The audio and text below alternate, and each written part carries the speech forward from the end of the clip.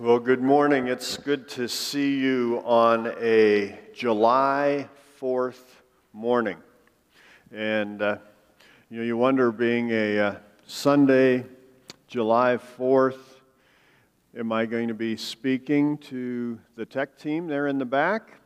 And with an expanse of nothing in between. I know many people are traveling, but we're so glad to be able to meet together and to celebrate together as we celebrate God's goodness, as we look at His Word, and as we are encouraged in His blessing. And, Paul reminds us, as we looked a couple weeks ago, that our ultimate citizenship is in heaven. But I am sure glad to be an American while I'm here on earth. And now, we all know that we face challenges as a nation. And we're called to pray for our nation. We're called to be salt and light. Although there are challenges, we are still very blessed.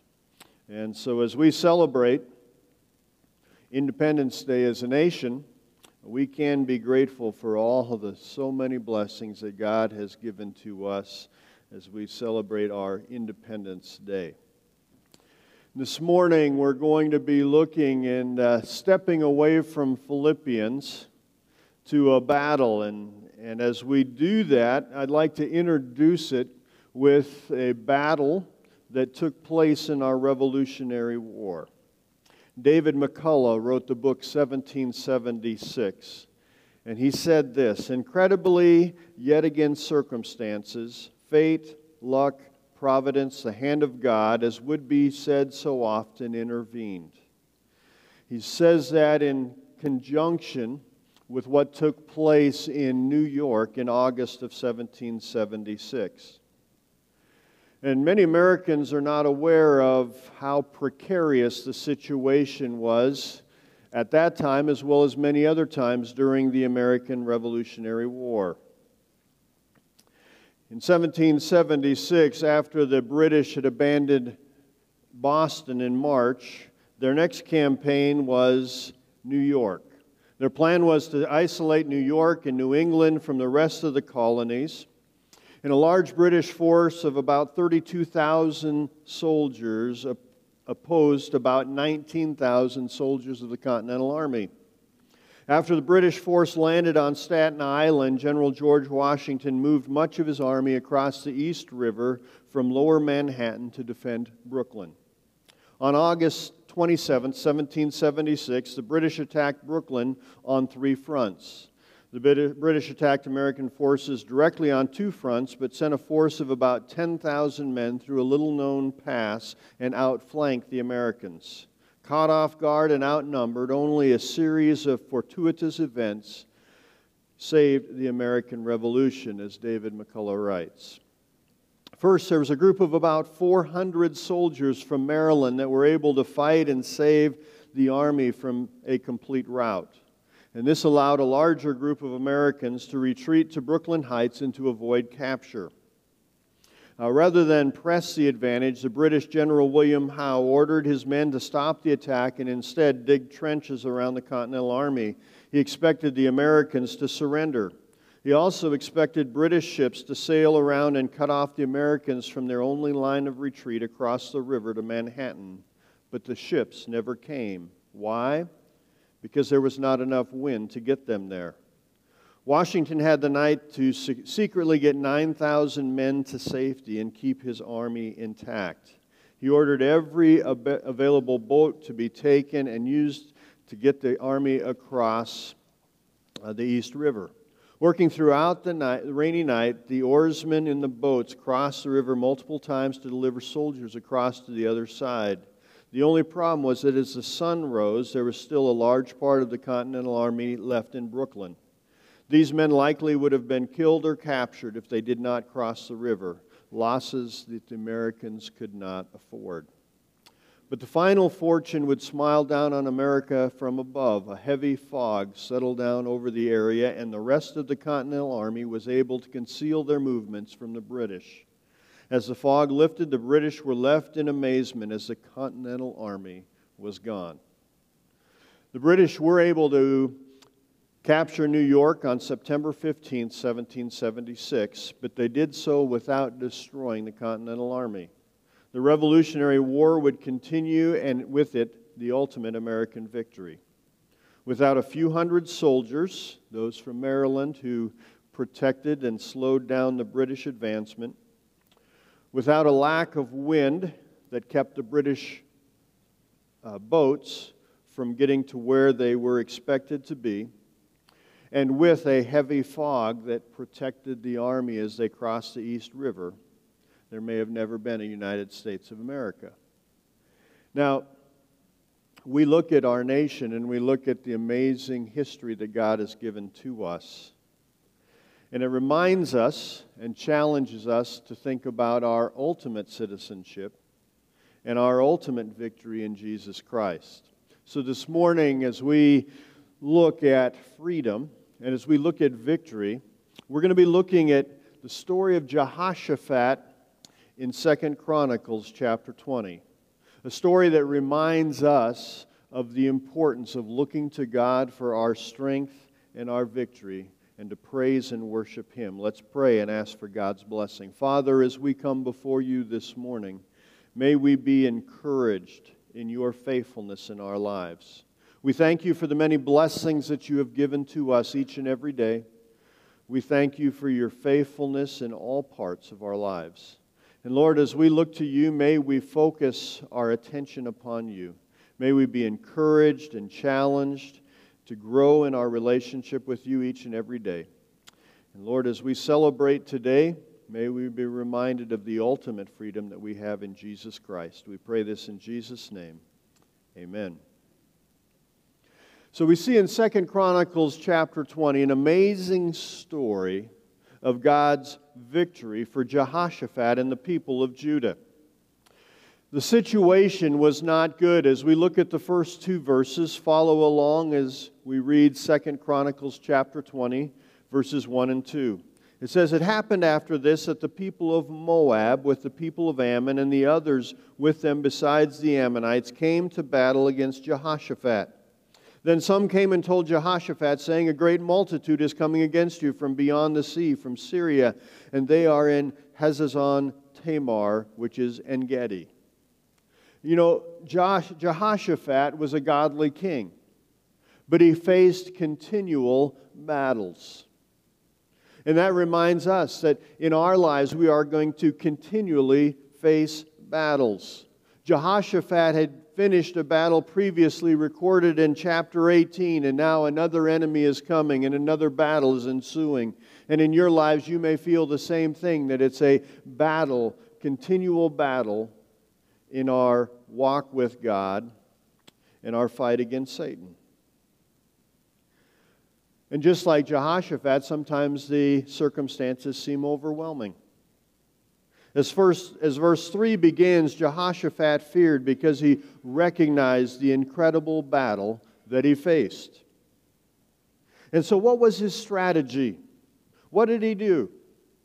Well, after recognizing the situation, Jehoshaphat's strategy is laid out in verses 3 through 13.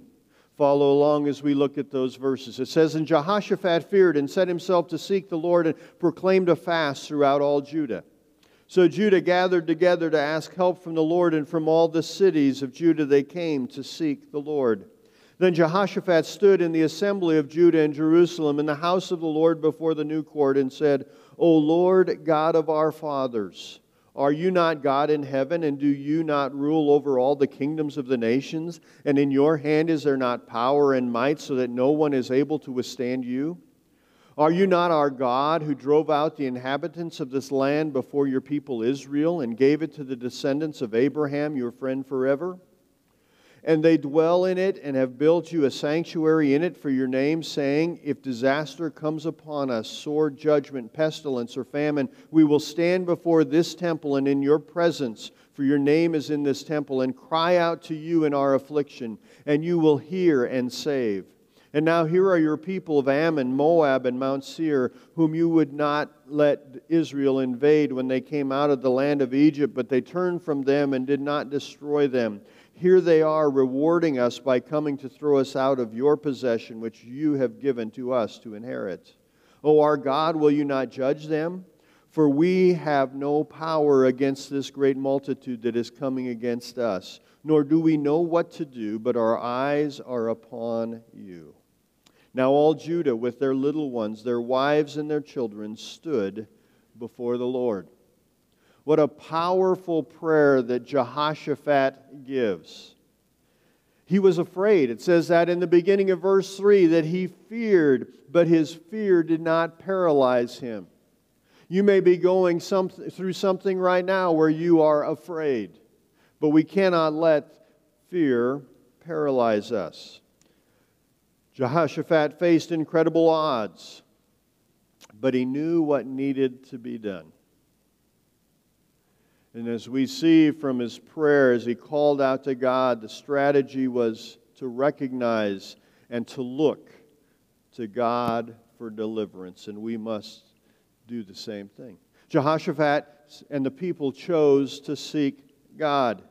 Look back at verses 3 and 4. Jehoshaphat feared and set himself to seek the Lord and proclaimed a fast throughout all Judah. So Judah gathered together to ask help from the Lord, and from all the cities they came to seek the Lord. Both Jehoshaphat and the people chose to seek God. What do we do when the circumstances seem overwhelming? We're called to seek God. And as Jehoshaphat prayed, he reflected on God's sovereignty and God's covenant relationship that he made with Israel. He had witnessed God's sovereignty and power in the battle that was recorded in chapter 18, where Jehoshaphat was spared and Ahab was killed. If you go back to chapter 18, it's a fascinating story, another amazing story of God's hand in the nation of Israel. Ahab was the king of the northern tribes, and Jehoshaphat was king of Judah, or the southern tribes of Israel. As you remember, the nation had split into two parts, and the northern kingdom, the kingdom that was referred to as Israel, was wicked throughout its time, but the southern kingdom had a few godly kings, including Jehoshaphat. But foolishly, Jehoshaphat chose to make an alliance with Ahab as they were fighting against a common enemy. And as they fought, Ahab had come up with a plan. He knew that the enemy was going to seek to destroy the king. And so what he did is he said, all right, Jehoshaphat, you're the king, and I'm going to just sort of blend in with the soldiers. Well, the battle ensued, and the enemy was winning, and the enemy sought out the king, and they were given the command to go and seek out and kill the king. And when the king would be destroyed, the Israelite army would fear and flee, and they would have the battle. And so they started to seek out the king, and Jehoshaphat was in the king's chariot, and they came out after Jehoshaphat, and Jehoshaphat called out. And God miraculously caused the enemies to recognize that this wasn't Ahab, and they stopped attacking Jehoshaphat. And then it says that there was a random archer who shot a random arrow that pierced Ahab in between the plates of his armor, and Ahab died. Chance? Coincidence? No. The hand of God. And God spared Jehoshaphat and the army of Judah, although Ahab, the king of the northern tribes, was killed. But just as in that story from 2 Chronicles 18, Jehoshaphat recognized God's sovereignty. And Jehoshaphat recognized, as he says there in verse 12, we do not know what to do, but our eyes are upon you, God. We need to come to that recognition. We need to come to that realization that in our own power, in our own strength, we are hopeless and helpless. But with God, we can have the victory. And so the people gathered together and they sought God. They knew it was God who was sovereign, God who was in control. And if you look at this prayer from verses 6 to 12, in those 7 verses, Jehoshaphat uses the term you and your 18 times, calling out to God. You have done this. It is your power that we look to. You are sovereign. You are in control. 18 times in those 7 verses, Jehoshaphat recognizes and looks to God. And so we see that he reminds God of God's faithfulness to the nation of Israel. And he goes through it and he shares the story about how that they were to look to God as he was standing there in the temple and calling out to God, that God had been faithful in the past, and he was confident that God would continue to be faithful in the present. And he could look forward to the faithfulness of God in the future. And he reminded God of what had taken place when the nation of Israel was brought out of Egypt under the leadership of Moses. And as they came out into the wilderness, they came across these same peoples that they're fighting here in chapter 20 of 2 Chronicles. But God had spared those people. And God had told Israel, do not destroy them. Just go through. God will protect Israel, but you don't destroy these people. Just go through and I will give you the promised land. Well, it's these same people, and their response to Israel's grace and God's grace upon them was to turn around here. Now, obviously, it was a long time later, but to turn around here and to attack those same people that didn't attack them. And Jehoshaphat reminded God. Now, he knew he didn't need to remind God. God never forgets. But he pointed out, God, we obeyed you. And we will strive to continue to obey you. But we're trusting in your promise to protect us. And so, God, we don't know what to do, but our eyes are on you. And in the next verses 14 through 24, we see the salvation that God brings. Beginning in verse 14, it says, And the Spirit of the Lord came upon Jahaziel, the son of Zechariah, the son of Benaiah, the son of Jael, the son of Mattaniah, a Levite of the sons of Asaph, in the midst of the assembly. So God spoke through this man, Jahaziel, and he says in verse 15, Listen, all you of Judah, and you inhabitants of Jerusalem, and you, King Jehoshaphat. Thus says the Lord to you, Do not be afraid nor dismayed because of this great multitude, for the battle is not yours, but God's. Tomorrow go down against them. They will surely come up to the ascent of Ziz, and you will find them at the end of the brook before the wilderness of Jeruel, and you will not need to fight in this battle. Position yourselves, stand still, and see the salvation of the Lord who is with you, O Judah and Jerusalem. Do not fear or be dismayed. Tomorrow go out against them, for the Lord is with you.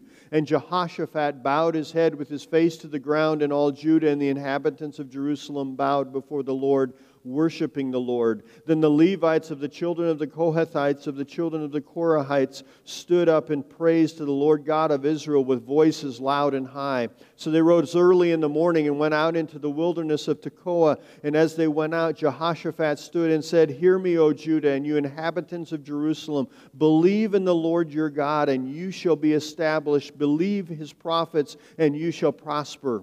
And when he had consulted with the people, he appointed those who should sing to the Lord and who should praise the beauty of holiness as they went out before the army and were saying, Praise the Lord, for his mercy endures forever. Now when they began to sing and to praise, the Lord set ambushes against the people of Ammon, Moab, and Mount Seir, who had come against Judah, and they were defeated. For the people of Ammon and Moab stood up against the inhabitants of Mount Seir to utterly kill and destroy them. And when they had made an end of the inhabitants of Seir, they helped to destroy one another. So when Judah came to a place overlooking the wilderness, they looked toward the multitude, and there were their dead bodies fallen to the earth. No one had escaped. The Lord responded to Jehoshaphat's prayer and to the prayer of the people of Israel by telling them, you do not need to fear, because the battle belongs to the Lord. And several times throughout this passage, the Lord reminded them through the prophecy of Jehaziel that they did not need to fear. It's amazing throughout Scripture the number of times that the phrase, fear not, or do not be afraid, is used. But God gives that same promise to us that He gave to Jehoshaphat, that He had given to the nation of Israel throughout the Old Testament, that He had given to His followers in the early church. Do not fear, for the Lord is with you. They needed to follow God's direction and trust Him. What does God call for us to do? God calls us to obey and to trust. And that's exactly what they did. So how did they respond to the promise of God? They responded with worship and praise, and they obeyed God's commands. And verse 22 tells us that God set up ambushes, but He did it after they obeyed. Notice verse 22. It says, now when they had began to sing and to praise. Now, it's sort of a strange strategy. Jehoshaphat said that the leaders of their army were the singers, the lead worshipers. And so, as they went out to battle, they didn't go out to battle planning with swords and spears and strategy of taking and surrounding the enemies in a sneak attack.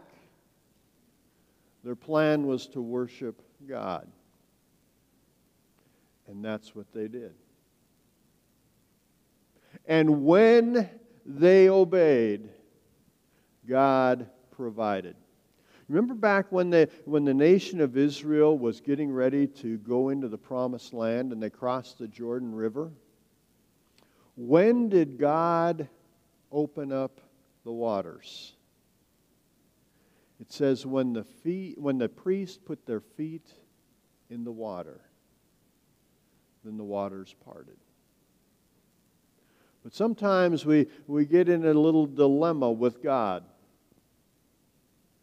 We say, God, you provide, then I'll obey. God says you obey, and I'll provide. But it's hard, isn't it? Because that step of faith that is required is oftentimes very scary.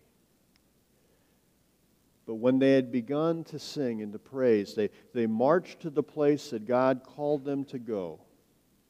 And they followed the plan that God gave. Then God set the ambushes. And the enemies began to fight each other and to kill each other. So when they actually arrived where the battle was to take place, the enemy was completely wiped out. Trusting God. As the old hymn says, trust and obey, for there's no other way. And that's what God calls us to do, just as He called Jehoshaphat and the people of Judah. And then in verses 25 through 30, we see the celebration. Verse 25 begins, when Jehoshaphat and his people came to take away their spoil, they found among them an abundance of valuables on the dead bodies and precious jewelry which they had stripped off for themselves, more than they could carry away. And they were 3 days gathering the spoil because there was so much. And on the 4th day they assembled in the valley of Berakah, for there they blessed the Lord. Therefore the name of the place was called the Valley of Berakah until this day. Then they returned, every man of Judah and Jerusalem, with Jehoshaphat in front of them, to go back to Jerusalem with joy, for the Lord had made them rejoice over their enemies. So they came to Jerusalem with stringed instruments and harps and trumpets to the house of the Lord, and the fear of the Lord was on all the kingdoms of those countries where they had heard that the Lord had fought against the enemies of Israel. Then the realm of Jehoshaphat was quiet, for his God gave him rest all around. God had provided victory and God had provided bounty. They renamed this place called Ziz. They renamed it to Berakah, which means blessing, as a reminder of God's blessing in the victory.